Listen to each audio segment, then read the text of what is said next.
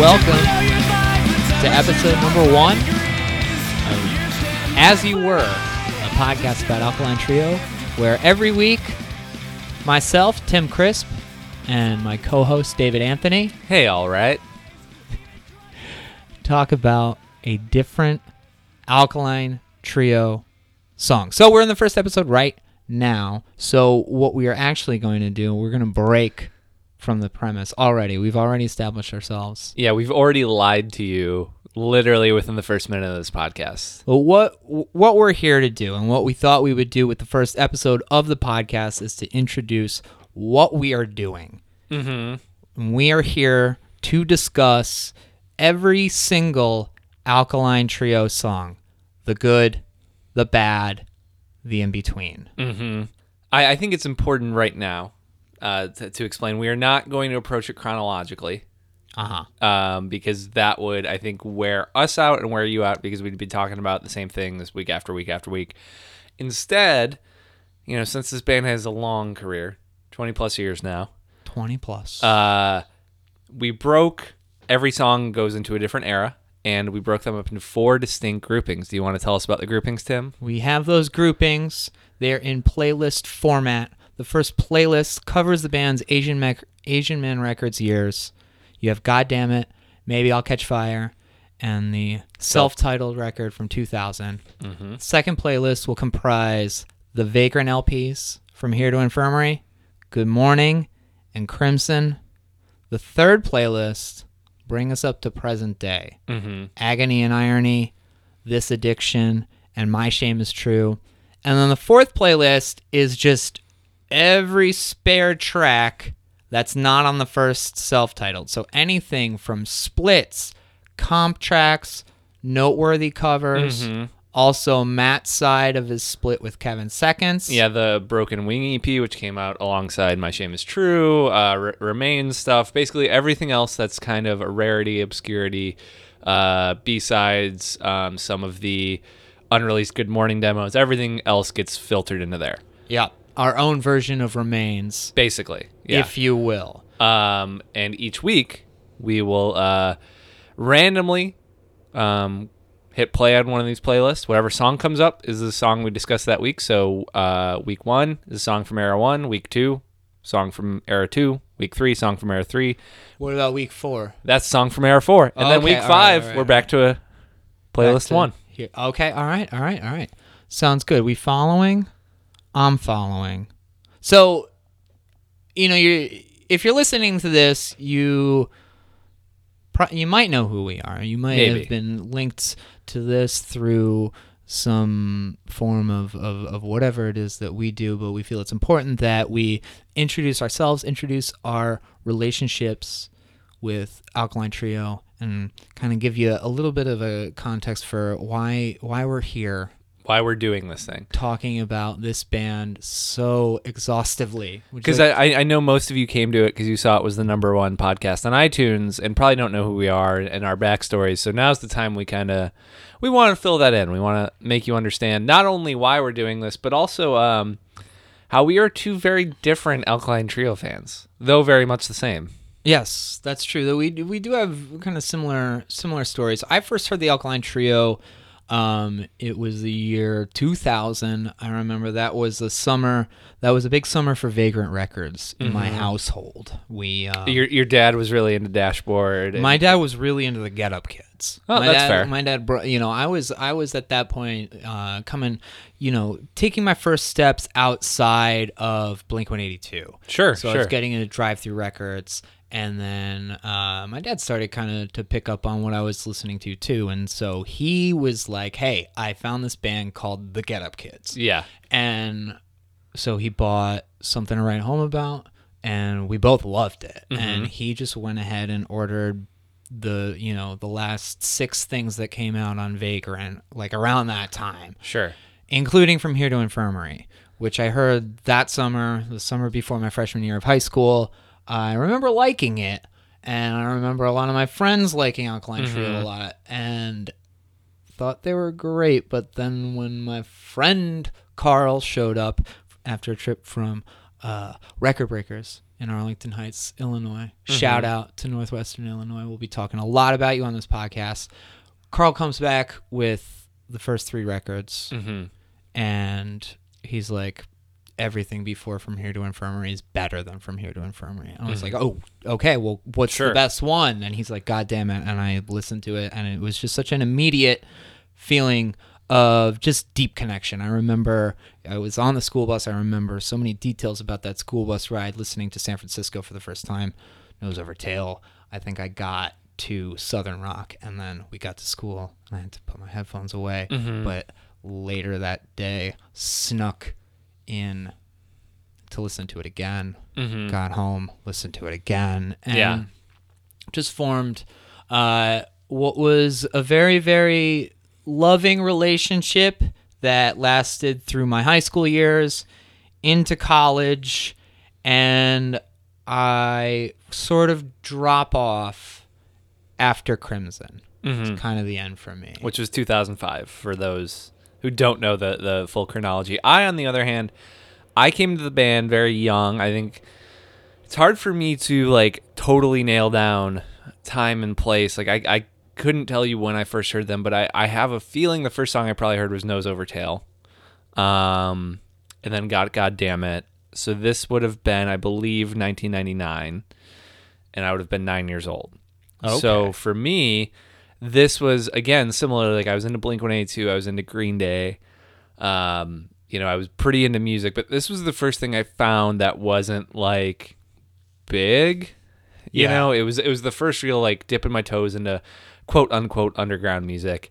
And loving God Damn It. I remember never hearing anything like that before, and it just really, fucking up my brain. I remember concealing cash in an envelope and sending it to Asian Man Records, and getting Maybe I'll Catch Fire and my first Alkaline Trio shirt before I was 10 years old. Wow. And then seeing the band a lot, keeping up with them. I remember, buying From Here to Infirmary the day it came out. I remember that one being the kind of the lightning rod one for people around me, for That's for when my everybody friends. else picked up on it. Yeah, like that record was on Vagrant. There were a lot of like songs people loved. And yeah, so like they were my first favorite band. I've seen them probably close to 30 times, if not more, throughout my life, through the present day. I've written about them endlessly. I've interviewed them.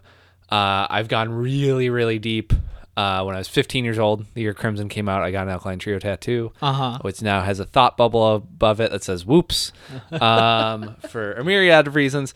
But yeah, they were hugely important to me. And if they have released a song, or even if it's not been released, I've heard it and I know about it. So, also filling everybody in on what you do now. You have been writing about music since when?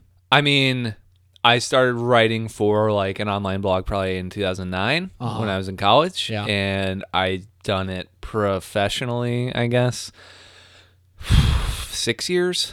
Yeah. In various capacities, being staff writer, assistant editor at the AV Club, then the music editor there, then leaving, becoming a freelancer. I do a podcast called No Plus Ones with Dan Ozzie of Noisy fame, and yeah, so I've just been around. I've been writing. I've been talking to people. I've been telling people what I think about music for some time. So I mean, it's fair to say that the relationship that you have with this band brings you to what you do professionally. Yes, very much. And I think for me too, I do a podcast called Better Yet, which is an interview podcast with musicians, and really the goal of that whole venture for me is contextualizing the art that people make. And I trace that back to that very distinct memory that I have of listening to Alkaline Trio in the early days, and really identifying with the songs that Matt was writing and the presentation that he had of himself, which, he poeticized in his own way, but there was a layer of reality to it that I really clung to and very immediately fell for. And I would say that for the entirety of my life to follow, my relationship with music and all art in general really has been finding that personality that I found, that realness that came through on those earliest Alkaline Trio records. That's what brings me here. For sure. And yeah, for me, it's definitely the same thing. And it was the first time, like, though I think, there's definitely a goofy element to it that comes later.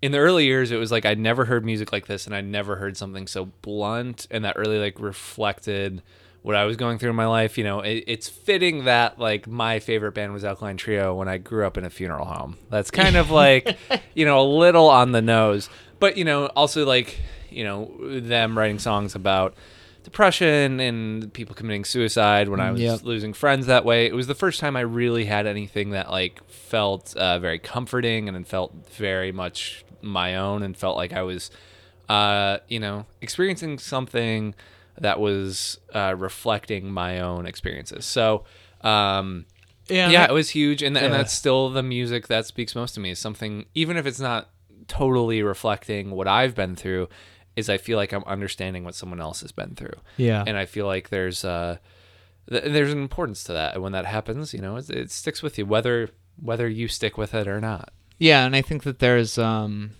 certainly a sense of guidance that I felt during those times too, of, you find that band in high school and it's just like, it's perfect and it's ideal for, what I was going through and what my friends were going through, and the union that was formed with, my best friends in high school who I, would take the train in to see.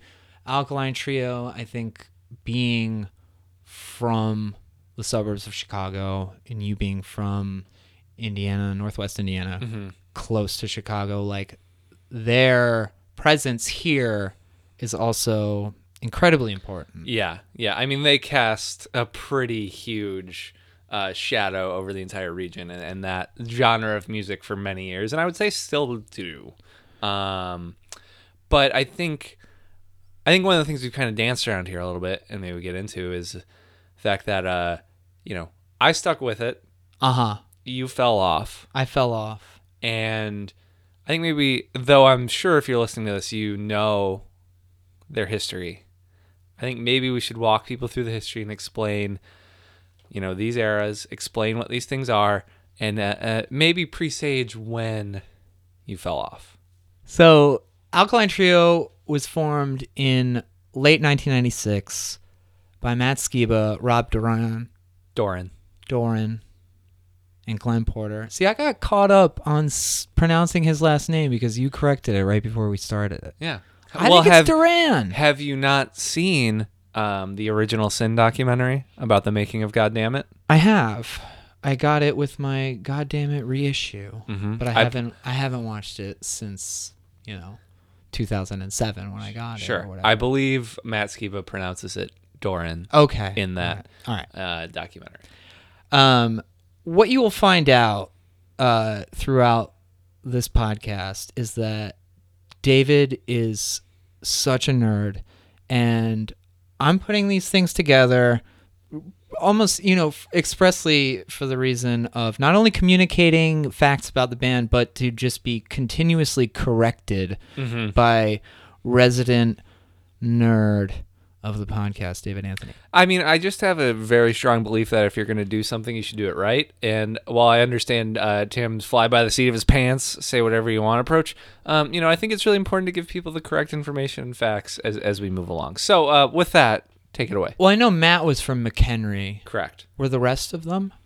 I know Glenn was from Crystal Lake. And Dan was from Elgin. Nice. Well, what about Rob? I don't know much about Rob. Yeah, I don't know much about anything. I know they all met, or Matt met Rob, as well as a woman named Heather Gable, who will factor in later, while he was studying for 1 year at Columbia College Chicago. They released their first 7-inch, Sundials in 1997. Rob would leave the band shortly thereafter. He would be replaced by Dan Andriano, who had played bass in Slapstick and was a bass player and singer in Tuesday. Notable not only for the merits of each of those bands, but also because both bands released records on Asian Man, where the Alkaline Trio would call home for the next 4 years. Yeah, they're up until 2000. The relationship with Asian Man is pretty crucial, not only in the fact that this is like where they would get started, but it kind of points to where Alkaline Trio didn't really fit in. Yeah. At the time, Asian Man was a predominantly ska label based in San Francisco. Mm-hmm. And although Mike had relationships with Chicago bands Slapstick and Tuesday and the Broadways, Alkaline Trio doesn't really fit in too well aside from the Chicago connection. Yeah, and if you really look at, those other bands that we named, like, Matt had a history playing drums for different bands. He was in Blunt and then Jerkwater. He played in the Traders, playing in the Traders with Mark Ruvalo, who owned Johann's Face and put out the Sundial 7-inch. So, he was kind of around as well, but, didn't really have a band that was as popular as, say, a Slapstick or a Tuesday, and he was also known as a drummer before Alkaline Trio. He wasn't known as a guitar player and singer. It was seen more kind of as a side project then.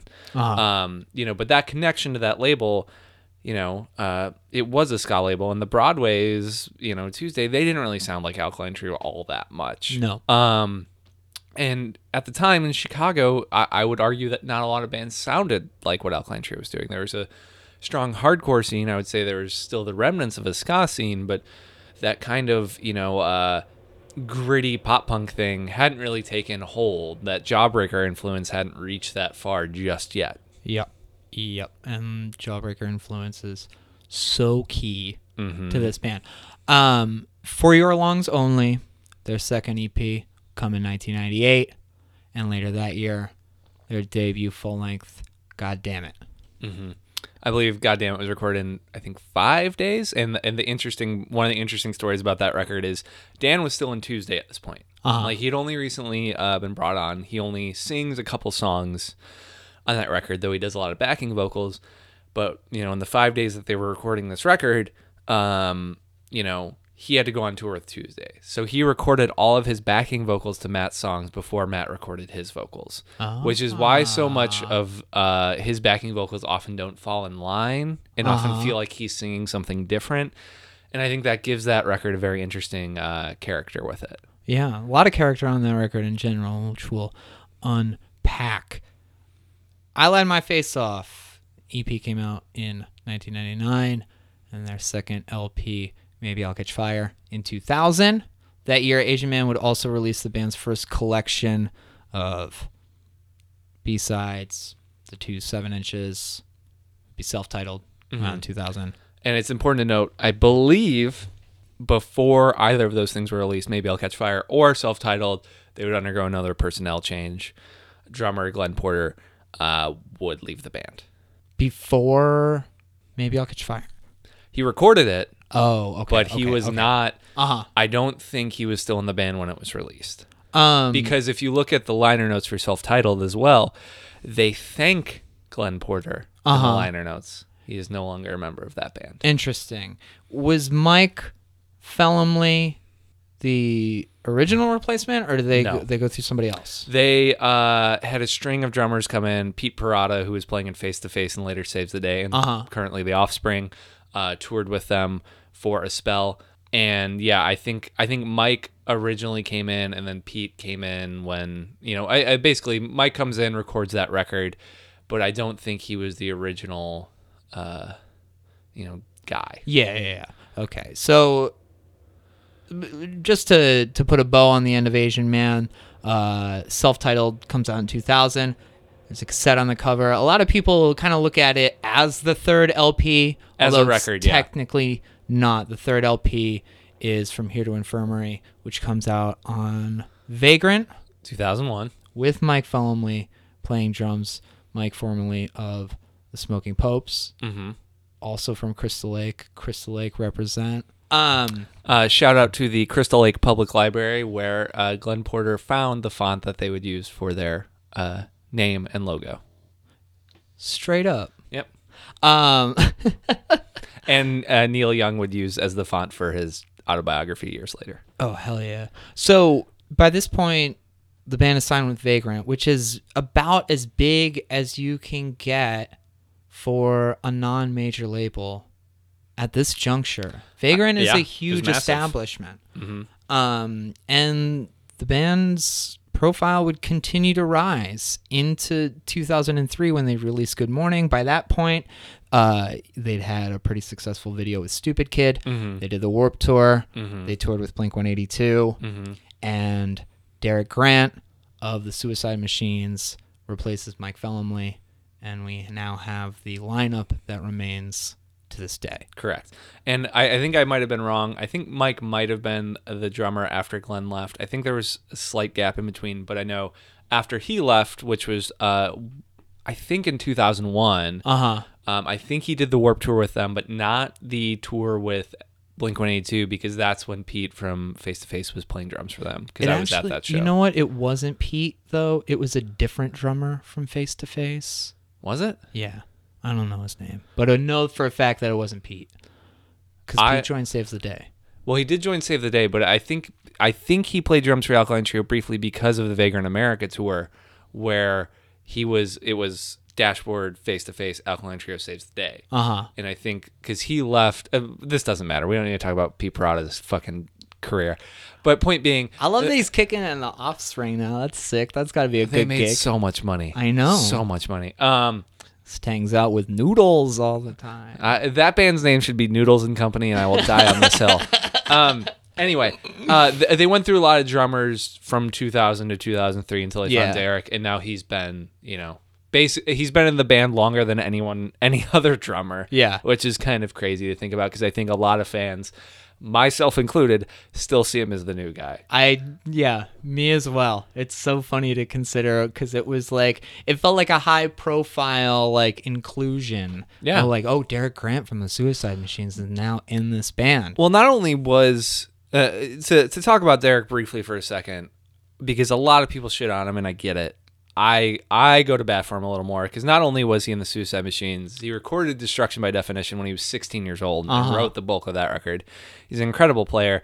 But he was also in bands like Geiga. He was doing, Thoughts of Ionesco. He was doing this weird, really heavy type of stuff. He was the original drummer in Walls of Jericho. He was kind of all over the place. In Chris Jericho's Finishing Maneuver? Yeah, he was the guy who really helped make that happen. But I think he's got an interesting discography well before Alkaline Trio that's kind of all over the place. And some of it, like Geiga, is really fascinating. Good Morning debuts at number 20 on Billboard, which, to put that into the perspective of this band who was opening up for Scott tours 5 years earlier, the star is rising to such a great extent. Crimson, their follow-up, would debut at a similarly high position, and that would also mark the end of their time with Vagrant. Well, not technically. A compilation called Remains, everything between 2001 and 2006 would be released on Vagrant. Yep. And then the Alkaline Trio signs with a major label, Epic Records. Incorrect. They signed with V2, a record label that was home to the White Stripes, I believe at the time, Darker My Love. It was an imprint of Virgin, so it was technically still an independent, though owned by a major. They signed, V2 went under. Okay. And V2's properties got bought by Epic. So though they were technically signed to a major label, they actually never signed a major label contract. Interesting. Well, would that have anything to do with the reason that they put out one record on Epic Records? I think you understand why that happened almost exactly. Agony and Irony in 2008. But their follow-up for that would be released on Heart and Skull, which is the label they formed with Epitaph, a subsidiary of Epitaph Records. This Addiction was released in February of 2010. This was a big deal at the time because Agony and Irony did well. I think it charted fairly high, as had the preceding two. They did some big touring around that. In the interim between Crimson and Agony and Irony, they went out with like My Chemical Romance. They were doing stadiums, arenas. They were doing big stuff. So it made sense that they were now doing a big record. That record was not well liked, and This Addiction was hailed as a return to form. They went from being in the background of the hit MTV reality show The Hills to going back to Chicago to record with Matt Allison, who recorded basically everything you would find in that first Asian Man era, as well as the first Vagrant album. And This Addiction, The Return, was also number one when it debuted on the Modern Rock charts. Yeah. A year later, we would get Damnesia, a collection of mostly acoustic versions of trio classics, along with a couple new songs. And in 2013, the band would release My Shame Is True, their 8th studio LP, along with an EP called Broken Wing, bringing us to present day. Yeah. So it's been 5 years since they've put out really anything new at all. And they're still semi-active, but... Well, in that time, all of them have released solo records. Yep. Matt has done 2. Dan has done 2. Derek's done 1. We also got The Hell, Heavens, one-off bands that The Matt Falcon, did. The Falcon with Dan and Brennan Kelly from the Lawrence Arms, and Neil, and a one-time Rise Against guitarist at a certain point. But there's a much more high-profile thing that happens in this. Would you like to tell us about it? In 2015, Matt Skiba joined Blink-182, replacing Tom DeLonge, and they made a record called California, which David gave a 10 out of 10 on the AV Club. Yeah, that is my review of that does carry one of the proudest moments of my career, in that I think that's maybe one of the best headlines I've ever written. What was the headline again? It was something to the effect, on California, everything's limp, including the dick jokes. Yeah. Way to go. I was pretty proud of that. That is a record I wanted to like. Yeah. And I bet, have you seen them live with Matt? I bet it's fucking awesome. It's terrible. And it's not so much his fault. I will say that I think the problem, and it's something that is now true of Alkaline Trio as well, is Matt, not telling tales out of school here, is not the most technically proficient guitar player. But he's expressive. I think he's still got a good voice. Yeah. And I think he could do well in that situation. They don't use amp heads anymore. They're just plugging in these effects. And Matt's a little sloppy, whatever. You hear him play these intros, it just sounds like you're listening to this really tinny, thin thing. Sure. Blink-182's never been the greatest live band. And I saw Blink-182 I think 4 times by the year 2003, once including with the Alkaline Trio opening for them. And they've never really been that together, and and them leaning really hard on having to play songs perfectly to match this like bit rate kind of sounding guitar tone is really, really to their weakness. Rough. Yeah. And I think that coupled with really allowing John Feldman to dictate the direction of that new record, so much so that when they entered the studio with him, they threw out the record they had written and had to rewrite everything with him, is ultimately to their detriment. Yeah. I've only listened to the Pool song. That one I love. I like the Pool song. I did a Blink-182 cover set this past year with some old coworkers and friends. Yeah. And we Built This Pool, I think, 4 times. Nice. Very nice. I played a Blink-182 cover set back in the day, too. It was called Drunk 182, and I don't remember playing it. I can see why. So, what we would like to do, we've given you an introduction of ourselves, timeline of the band. What we're going to do now is just rate the records, give you a glimpse on where we stand and how this will go. We've alluded to a few differences in opinions and also just paying attention. Yeah, knowledge is going to be one of the things that we address here. But we're going to hold back from discussion, but we'd like to, give you a glimpse into where we lie and maybe some differences. Where we sit. Yeah. So because I think one of the important things to note is, though we are both fans, we disagree wildly on some of this stuff, and some of this my dear co-host maybe has not even heard. Yes. So every song, you don't know what you're gonna get, baby. Yeah. Although if you listen to this podcast, if you care about Alkaline Trio at all, there are going to be some very, very obvious points of absolute non-contention. Just the gushing. First of which is the debut LP, God Damn It, which I would rate with 5 skulls out of 5 skulls. You're not going to hear anything different from me. It's a record that is built into my bones, and it gets 5 skulls out of 5. What about Maybe I'll Catch Fire? I give Maybe I'll Catch Fire 4 skulls out of 5 skulls. I give Maybe I'll Catch Fire 3 skulls out of 5 skulls. What do you get from Here to Infirmary? 2.5 skulls out of 5. I give it 3.5 skulls out of 5 skulls. Before we move to Good Morning, self-titled, I rank with a 4 out of 5 rating. I give it 4.5 skulls. Good Morning, I give 4.5 skulls. I give 4.5 skulls to Good Morning. Crimson, I give 4 skulls to. I give 3 to Crimson. Remains, 3.5. 5 out of 5. Agony and Irony, I could not give you a qualified rating because I listened to the first half of it once, and that was the moment that I said, you know what? This band has given me so much, I think I'm ready to walk away. I give Agony and Irony 1.5 skulls. This Addiction? At the time, I tried really hard to like this record, and I think I gave it a review that was kind of like a C-ish at the time when it came out. I would now give it half a skull.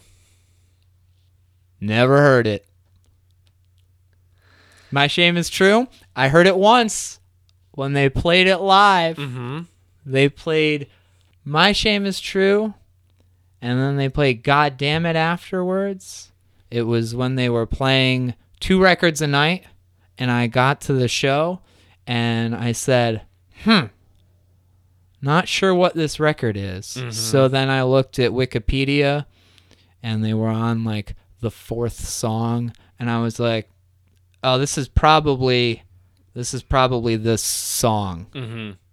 And so I think that was the time that I heard My Shame Is True.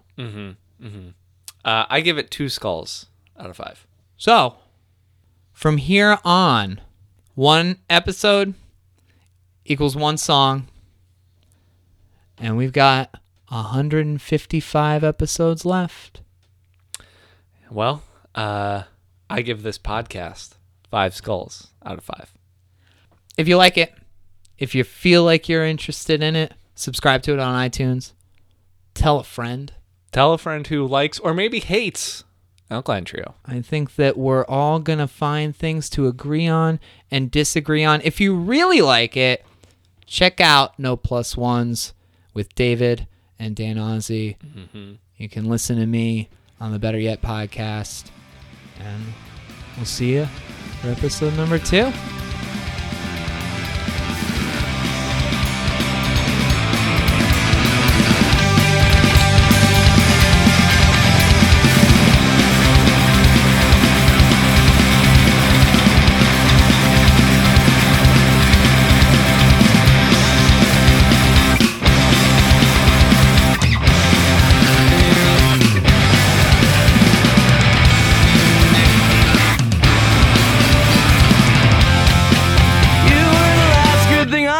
Saw